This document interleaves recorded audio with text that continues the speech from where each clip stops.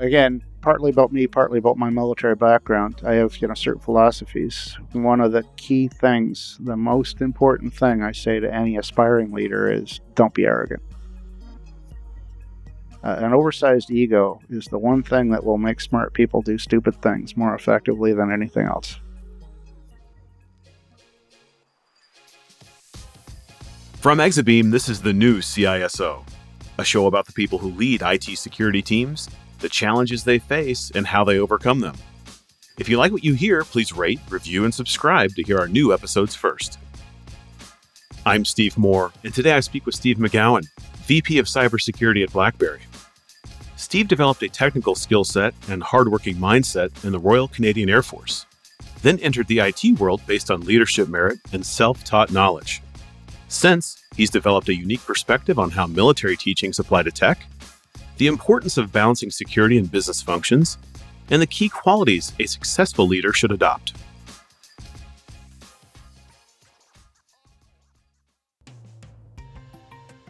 Transferring technical expertise to leadership ability can be tricky, even for the most experienced security professional. So, how can a CISO be seen as a business enabler rather than a barrier? Is it ever too late to get into cybersecurity? And when, if ever, should a leader be the smartest person in the room?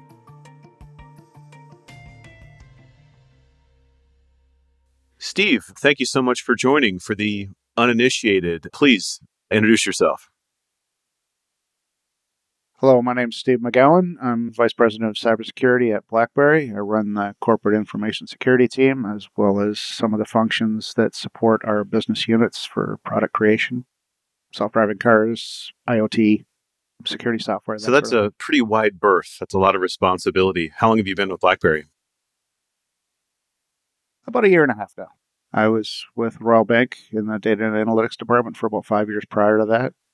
But I'm really enjoying my time with BlackBerry. It's a good mandate. You say it's a wide berth, but it's a good berth. It's interesting stuff. The scope of that is, I would say, in some ways, maybe not unique, but certainly beyond what many CISOs or security leaders would have, getting into multiple platforms and the software and the hardware and also, corporate security. That's a lot of responsibility, but you didn't start there. How'd you get your start in technology? I joined the Air Force as a young man. Canadian Air Force, went to a place called Cold Lake, Alberta, way up in the frozen north. I was part of NORAD, where we had to defend the Arctic coast as part of the North American perimeter defense in cooperation with the Americans. So I spent a great deal of time up on the Arctic coast, freezing away and supporting our F-18 program as an avionics engineer. I've always been a very technical person. I really enjoyed that space and whatnot, but got into cybersecurity by happenstance, actually. It was just a meeting between a father of a friend of my daughter's and myself that led to a job offer. And I was out of the Air Force and then into technology as an application development manager originally, and taught myself, just became the everything they didn't have a guy for guy, and learned how to become a database administrator, a Unix admin, a Windows admin, a VMware administrator, later an architect, project program manager. I've worn many hats. I've done it all. Consultant for many years, just built up my skill set until I finally found myself in larger environments, in more formal jobs, more formal arrangements with respect to full-time roles is what I really meant to say. And, spent, as I said, 5 years with the Royal Bank of Canada in the data and analytics department, where I really learned a lot about the power of data behind security and just how important data could be in that space and how much bigger a world it opened up when data was used properly. So it's sort of a progression that happened organically. As I encountered different opportunities and different people, things opened up for me, and now here I am. BlackBerry's been a really interesting place to work, and a culmination of my skill set and my experience. Very, very strong on the IoT side. That's actually where most of my actual education is. So the self-driving car in the IoT space is a real comfort zone for me, more so than it would be for a traditional CISO, I think. So, Steve, what was easier for you to deal with, the cold up there or your Americans that you had to manage? What was the situation up there? Tell us what that's like. Well, I mean, the cold wasn't fun, but and certainly our American friends from Texas didn't love it so much. The Americans maintain a full squadron up there because at any given moment, there are about 4,000 aircraft in the air over the United States. And same problem in Europe. Europeans come to Canada to train as well. So the Americans actually maintain a squadron in Cold Lake. At least they did last I heard. That may no longer be the case, but it's mostly about training, open training skies that you just don't have in the States. The skies are very congested over the U.S. And we have a weapons range called the Plural Weapons Range. It's about the size of Kansas, half in Alberta, half in Saskatchewan, and it's a wide open playground. You can fly around and blow stuff up and drop bombs and do fighter maneuvers and whatnot. And that's used heavily by all NATO nations. There's quite a bit of common training just because of our open skies. About 70% of the population of Canada, most Americans don't realize, lives below the 49th parallel. So the border along the top of North Dakota, Montana, etc., 70% of Canada lives below that border. And that means that everything above that border, although huge geographically, is largely empty. And that makes two things. It makes it great for training for military, but it also makes it a difficult territory to defend. I always joke with our American friends that you got Hawaii and Florida, we got the Arctic. Not such a great deal when they were divvying up the land.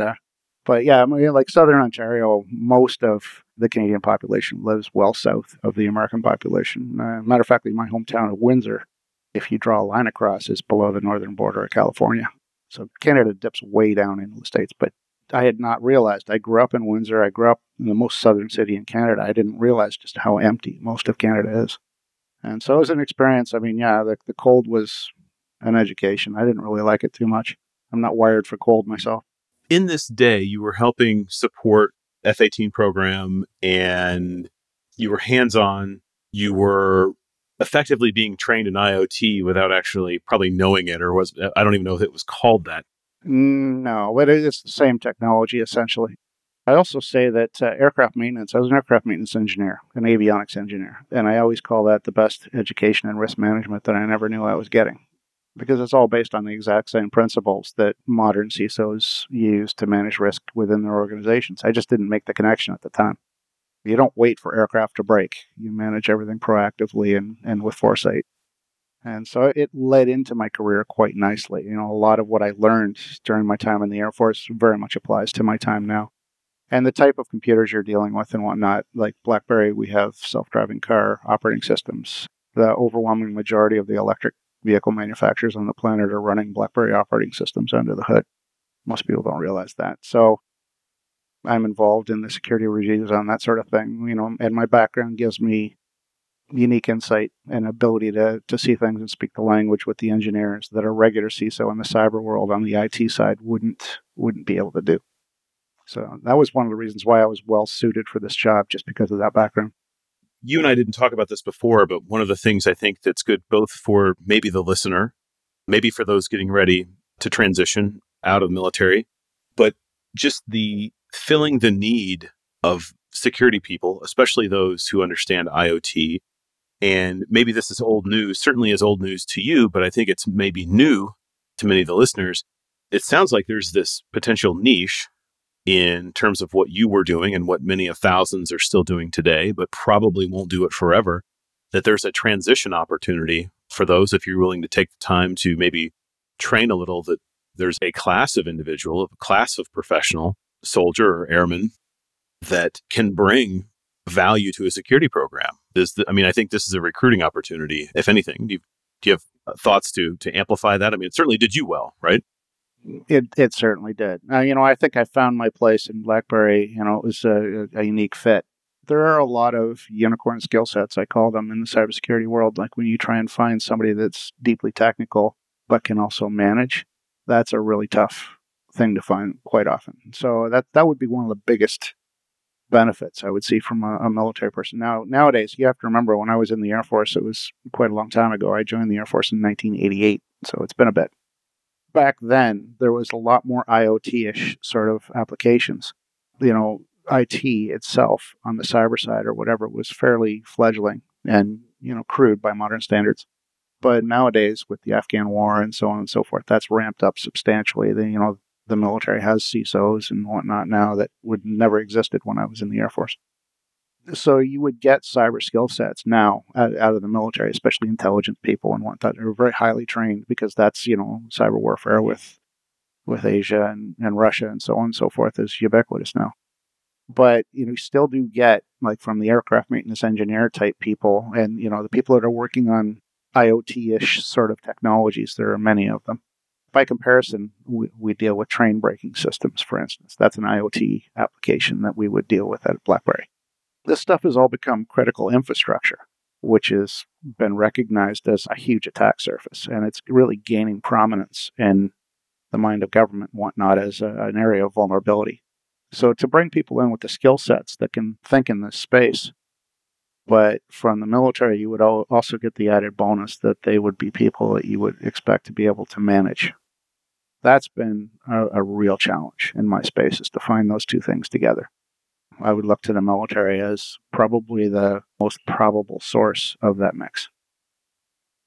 And I was even saying, like, even those without maybe cyber security background, just those that have worked on the flight engineering or the maintenance side, and I'm using generic terms here, but those that understand this, as you said, you don't wait for these systems to break, right? You understand them so well that you know the tolerances, you know the wear patterns, you know the maintenance schedule, you know how to identify problems before they become a crisis.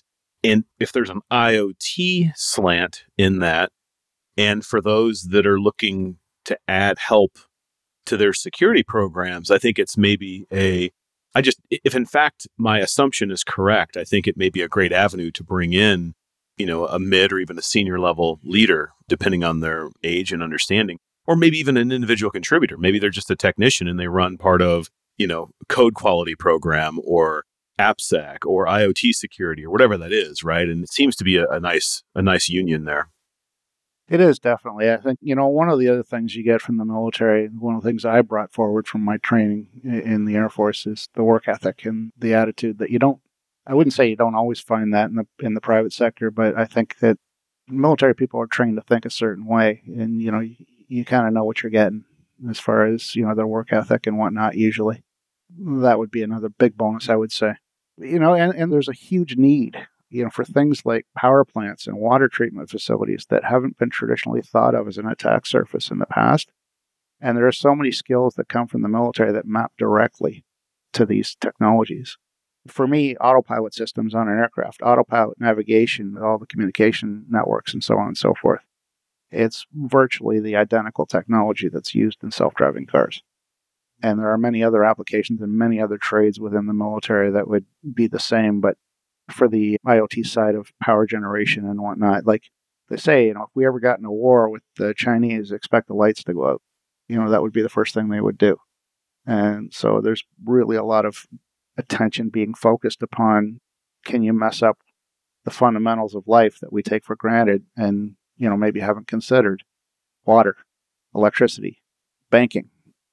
Basically, in a modern war, if you turn off the money machines and you turn off the power, you just got to sit back and watch the show, watch a society tear itself apart, right? So military people bring perspective that would be extremely valuable in protecting these assets. And that's really rising in prominence quickly, the awareness around the threats on these assets. I think also, just in a general sense, the folks that I have worked with that have a military background, more than any other example, when there is a crisis of sorts, I could always sort of draw a line between those who had served and those who had not. And it's not a disparaging remark to anyone who didn't, but when there was a difficult scenario, difficult work environment, late hours, maybe incident response or some sort of bad outage or even a breach that I've worked on, I could always count on those individuals to give a perspective or a goal and see that thing managed without any interruption or barriers allowed to be sort of thrown in front of them. They found a way to sort of overcome those. And it was I come from a military family. I did not serve. My father did. And, to go in and look at someone in the eye and said, I need you to go do this. don't come back until it's done. If you need anything, call me, but know that you have full authority to do this, and just know that is the mission. And it always felt good to see that done and to have people step up, even people that weren't core to the problem, that were almost volunteers that came in to say, hey, do you need anything? They were almost always the first to say, what do you need, Steve? Well, I think that that's an extension of what I talked about, the work ethic that a military person brings forward. The biggest change for me, the biggest adaptation I had to make when I came to the private sector was I was accustomed to us and we and ours as the guiding principle. And, in the private sector, there's a lot more me, myself, and I. And as I was more junior in my skill set and at my management level and whatnot, I found that to be a tough adjustment. But one of my biggest, the magic bullet in my success as a leader has been I bring that we, us, and ours to mentality. And, everything is all of us together. It's more team mentality, and it pays back. So that's what you're talking about is the result of that mindset that comes from military service. It does. And I'll tell you that working in large corporate environments almost my entire career, it is rare for it to be a we or ours. There are fiefdoms, there's all sorts of jousting and unnecessary friction and conflict. And that's one of the things that's nice, I think, to have a mission and to actually have leadership who believes in that, and for everyone to subscribe to that and to really give a damn. And sometimes you see it and it's wonderful. And sometimes you don't have it at a corporate level and you've got to develop it at a team level. But in crisis, I think that I really like the foundation that you've outlined in terms of getting your start. I think there's two pieces, there's the mindset and then there's some of the skill set. Now, you said you were meeting with kind of a friend of the family when you were looking to transition into cybersecurity, and they mentioned, hey, we might have a job for you. Now, I think this is important for the listener. How old were you when you had that conversation and then they said, hey, like you hadn't done cybersecurity yet, but we've got a job, and I know you did application development and some other stuff. What age were you? How old were you when that conversation took place, Steve? I'd say I was in at about 37, 38 years old. Okay. So the reason why I ask is for those that might be listening, and I know there's those that listen who don't yet even work in security, that want to or are thinking about making a change.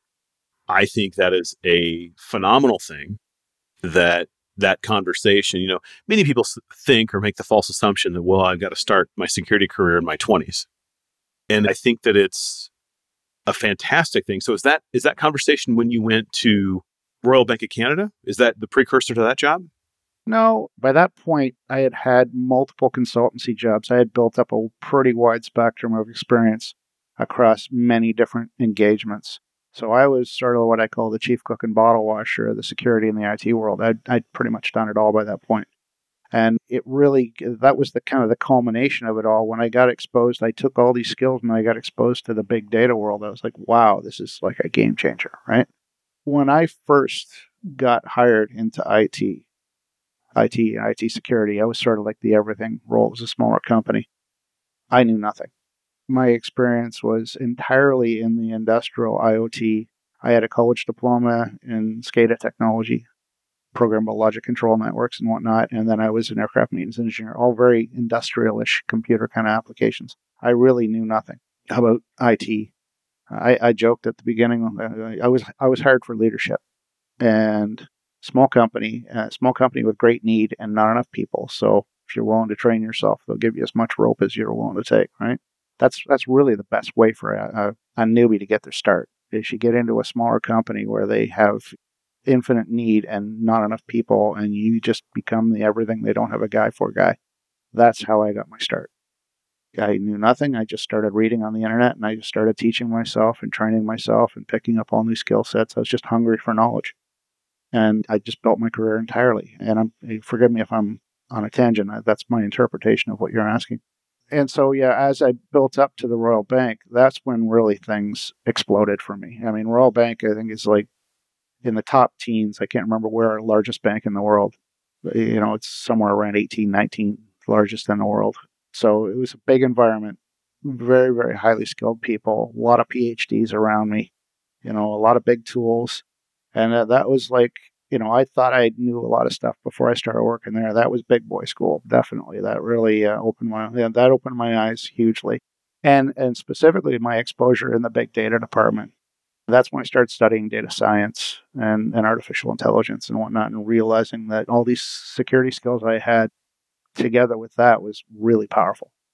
And, again, oddly enough, my time at Royal Bank was the first time I actually started attending university and attained any actual education in IT and in cybersecurity.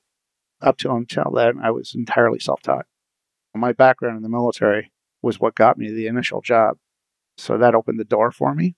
But everything from then came, no official school. I just taught myself and became what everybody needed. I learned about the laws of supply and demand. The big thing, I was a wing nut from a very young age. I wanted to be a pilot when I was 5 years old, like a lot of people. And by the time I joined the Air Force, I realized that was a bad plan. There are 10 guys for every job. Especially say with COVID, where they've laid off all the pilots. Pilots struggle to get work. When the work's there, it's great. When the work's not, you can't get work anywhere. It's a tough business. And that really was what taught me about the laws of supply and demand. Now I'm in a field where the laws of supply and demand are on my side. And even within cybersecurity, there are certain skill sets within cybersecurity where the laws of supply and demand are much more acutely in favor of the applicant. Specific anything to do with cloud security. I mean, we all know is like they can't get them. I had one guy, a networking guy, came to me and said, "I want to break into cybersecurity," and he's almost 50 years old. And I said, "Take your AWS certified cloud solution architect certification," which he did, and he's already taken off with it. He might be moving to my team now, but he's a very experienced guy in the networking security side or networking engineering side. But he has a lot of background, but he really doesn't know a lot about cybersecurity. But just that certification alone opens the door and makes him attractive because there's just not enough people that can do these things. I have threat hunters. Threat hunters are extremely high demand.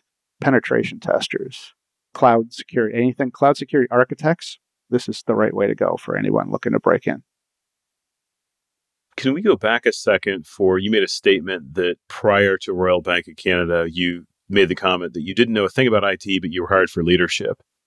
For the listener that may not be as strong technically, but you made the phrase that brought you on for leadership. If you had to list 3 or 4 items there that you felt like you had under control, and hey, I'm a leader because I do these things. Finish that sentence for me. What do you think they saw in you that they're like, look, we don't care. We like him enough that we don't care that he doesn't know about technology. We're convinced he'll learn it. What did you bring? What was the energy that you brought? And I ask, so for the listener that may feel like they're in a similar spot today, what did you bring to the table you thought you did a really good job at? Again, partly about me, partly about my military background. I have, certain philosophies. One of the key things, the most important thing I say to any aspiring leader is don't be arrogant. An oversized ego is the one thing that will make smart people do stupid things more effectively than anything else. People that get to thinking that they're smarter than the rest of the world, they end up doing dumb things because they're too busy thinking they're smart to listen to other people. One of the biggest things that I brought to that team, I joke about the fact I didn't know anything, but really, it's the attitude that I am not the smartest guy in the room. I am the most experienced. I've got the most battle scars. I've had the most rocks thrown at me, usually, out of everybody else in the room. But that doesn't make me the smartest guy in the room. My job is not to know everything. My job is to bring together all the pieces of the puzzle and assist in its assemblance into a picture that everybody can read and deal with. And knowing that everybody has a piece of that puzzle, and my job is to make those people work together to put that puzzle together properly, that's the difference in the attitude that makes the difference between chaos that I've seen and, anarchy in the IT world and synergy. Is the attitude that I'm not the smartest guy in the room. That comes back to the team mentality too. And I always tell my people, respect is bidirectional. I say, don't be a selfish leader.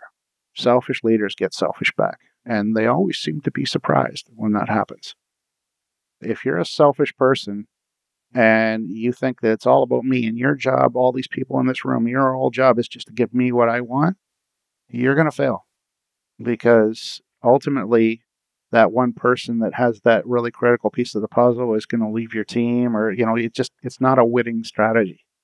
I would say the most important thing is just don't be arrogant and understand that you don't know everything.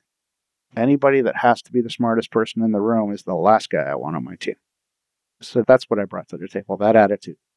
No, I think that's very good. Extremely, extremely well said. And the other thing that I think many people miss is, especially if they're a former technician, is you have to adopt more of all of what you just said as you move into leadership and as you move higher in the organization, because you can't know as much. You must depend on others. You must trust what they're doing. And it's hard for a lot of former technical people to initially adopt that because you're giving that away. You must give away some of that, hey, I'm the expert on this technical thing, into more of, well, maybe I don't know as much. Or even if I do know as much, maybe give that authority to someone else. Well, I've certainly dealt with many of the sort, like the people that feel they have to, like, I'm not going to document anything and I'm not going to share anything because then you can't get rid of me.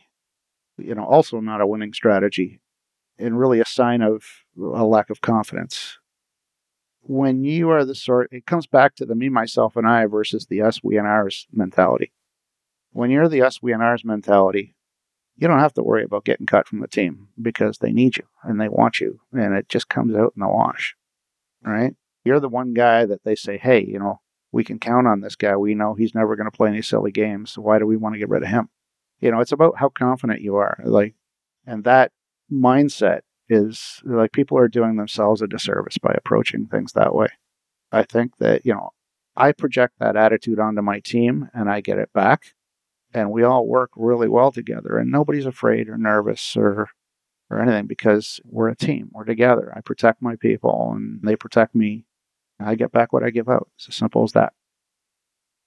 There's a long list of other things I want to ask you, but I want to jump into, this is going to be the last thing I want to talk about, but I want to make sure we spend enough time on this. Sort of the third-party risk, supply chain risk, and when we have problems there, now we're even seeing some litigation that's directly facing the individual that is the CISO. Now, you've done some research and some presentations on this topic. What are you seeing there? What is the emerging problem that you think we have? And give us some history and some thought on that. Well, a lot of it is like supply chain risk is hugely growing in prominence and notice in recent times, largely in response to nation state activities. Nation state actors, threat actors, have gotten far more sophisticated, and they've learned. They've gotten a lot smarter. A lot of these people have nothing but time and energy and resources to sit around and think of new ways to improve. And they have a lot more resources than we do, unfortunately, which, it's the old adage that they only have to get it right once. We have to get it right every time, which is our challenge. But I think everybody in the cybersecurity world or aspiring cybersecurity world should know about the SolarWinds breach, which is really what ramped up the level of awareness, hugely. SolarWinds, the nation state actors were able to work their way into the code build chain of a prominent software that's installed across thousands of companies. And I mean, it's brilliant from a delivery mechanism perspective because it's a very sophisticated attack. They carefully managed to get their way in and embed backdoors into the code and then allow that company to distribute their backdoors across the corporate world for them. The impact of this breach was substantial, including some three-letter agencies in the U.S. So that scared a lot of people when they realized, like, hey, we're not looking low enough in the food chain here to really see what's coming at us.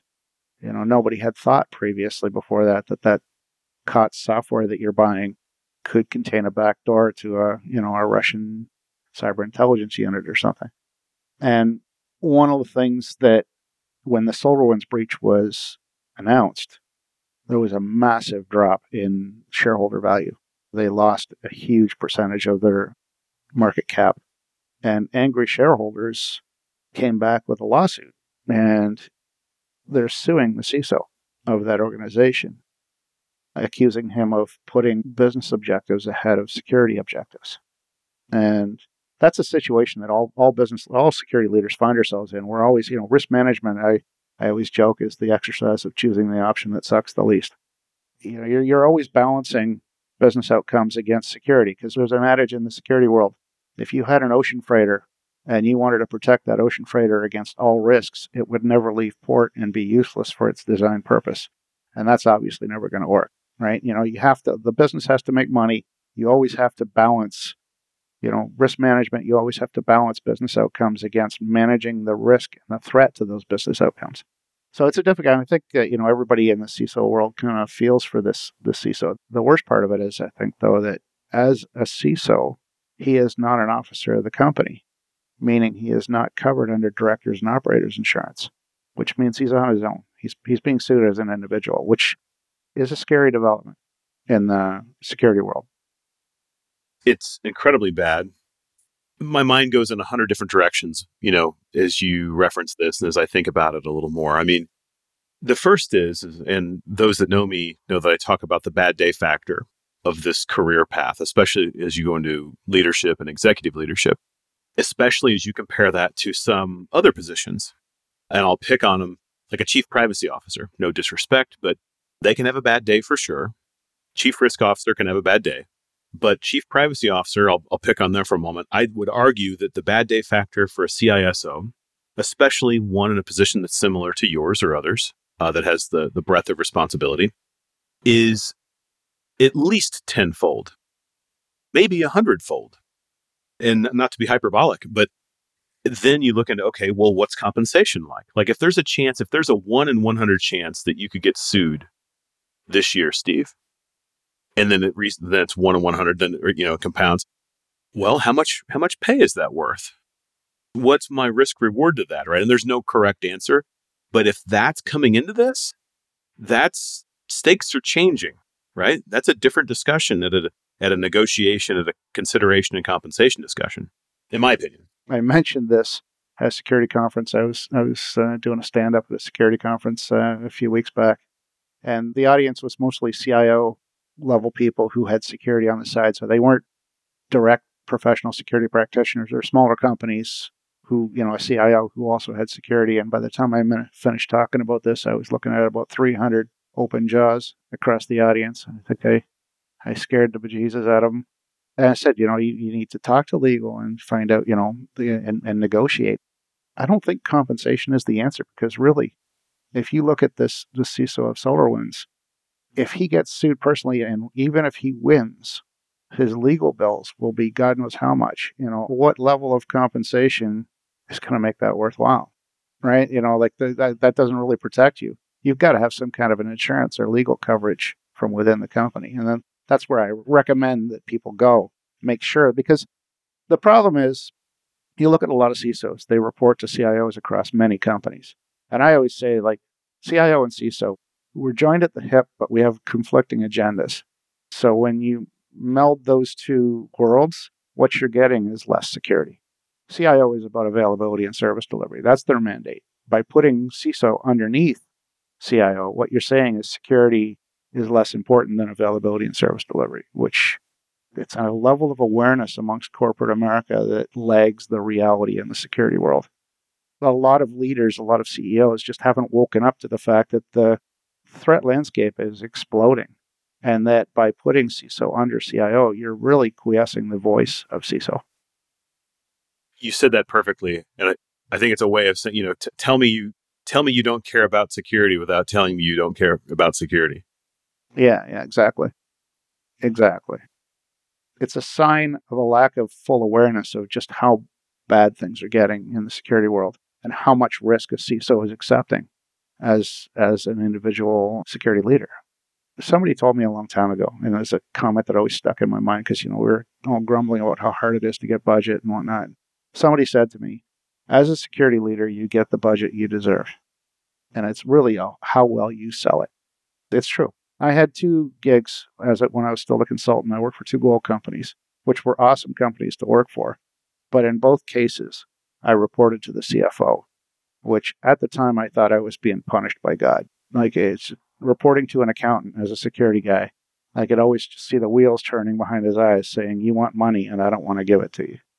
I thought it was a really, really painful arrangement at the time, but as time progressed, I realized that that was one of the best training scenarios that I had in my career because it taught me to translate. It taught me to take security speak and convert it to accountant speak. And that's really it's your most valuable tool. You need to learn, think about it. The accountants speak German and you speak French, or, the CEO speaks whatever language and you speak English. You're not speaking the same languages. And a lot of security leaders, where they fall short is they try speaking their own language to people that are in a completely different vocation, like be it CEO, a business leader, or a CFO or accountant. You can't speak security. You can't talk about risk to them unless you convert it to dollars and cents and business impact. Like, what business are they going to lose? How much money do they stand to lose? What is the probability that they're going to lose $5 million over the next 5-year period? And you want to spend $50,000 to mitigate that. That they can compute, right? And that's where a lot of security leaders fall short. They start talking about, well, this could happen. These bad guys could break in, and then they'll get this record, and they don't realize that the CEO or the CFO is saying, like, so what? Why do I care? What does that matter? Right? Well, you have to translate that to, well, if we lose this, we're going to lose X number of dollars or so much business. And I learned how to translate in that scenario. And to me, that was just the magic bullet that opened the door. That's why they want so many security leaders that have MBAs. How did you learn that, though? You had to learn it. I mean, you said you felt like you were being punished reporting into that reporting structure, but then you had to figure it out. But what was there to figure out? Did you go in and ask for something and fall flat and then think, oh, shit, I've got to figure out a different way to do this? Absolutely. Yeah. Out of the gate, totally. Like, and everything I was saying was just bouncing off. And I'm thinking, what's wrong with this guy? Like, why can he not understand why this is so bad? And then, I just sitting there reflecting one evening, and I thought, it's not something wrong with that guy. There's something wrong with me. I'm not speaking the right language. I am not converting my message to something he can understand and digest, something he cares about, which is money and business outcome, right? And so it's just a realization I came to on my own. MBAs are great.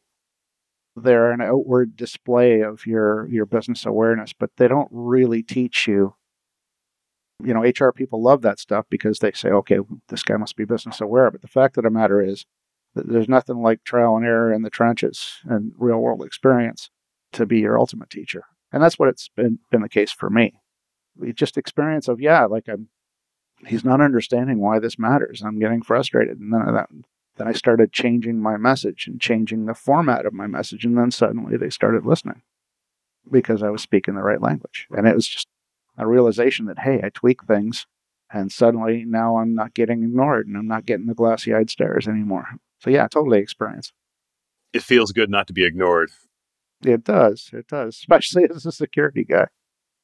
Well, especially for something that we're all so passionate. Well, most of us are very extremely passionate about this, the mission, and we most give so much of their life, not only during the workday, but thinking about it at night or being on call or working, 24/7 operations, these sorts of things. You're always sort of on call.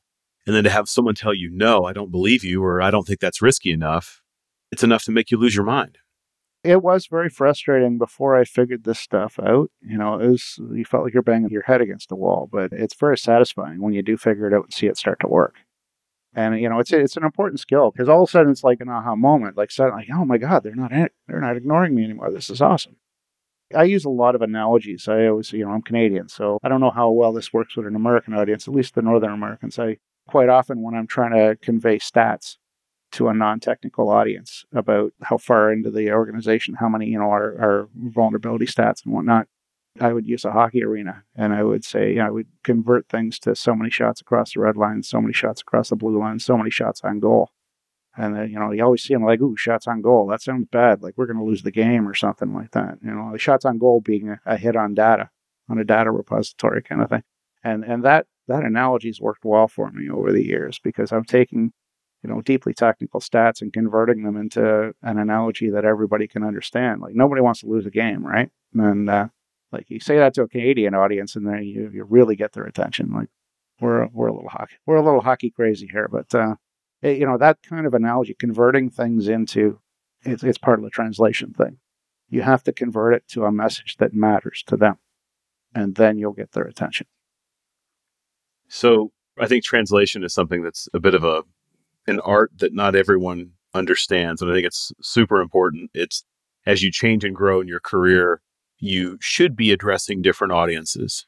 That's a symptom, a positive one of growth, and finding ways to translate and then be a great simplifier. I think those are sort of a constant struggle, but for those that figure it out, the world is theirs. I could not agree more.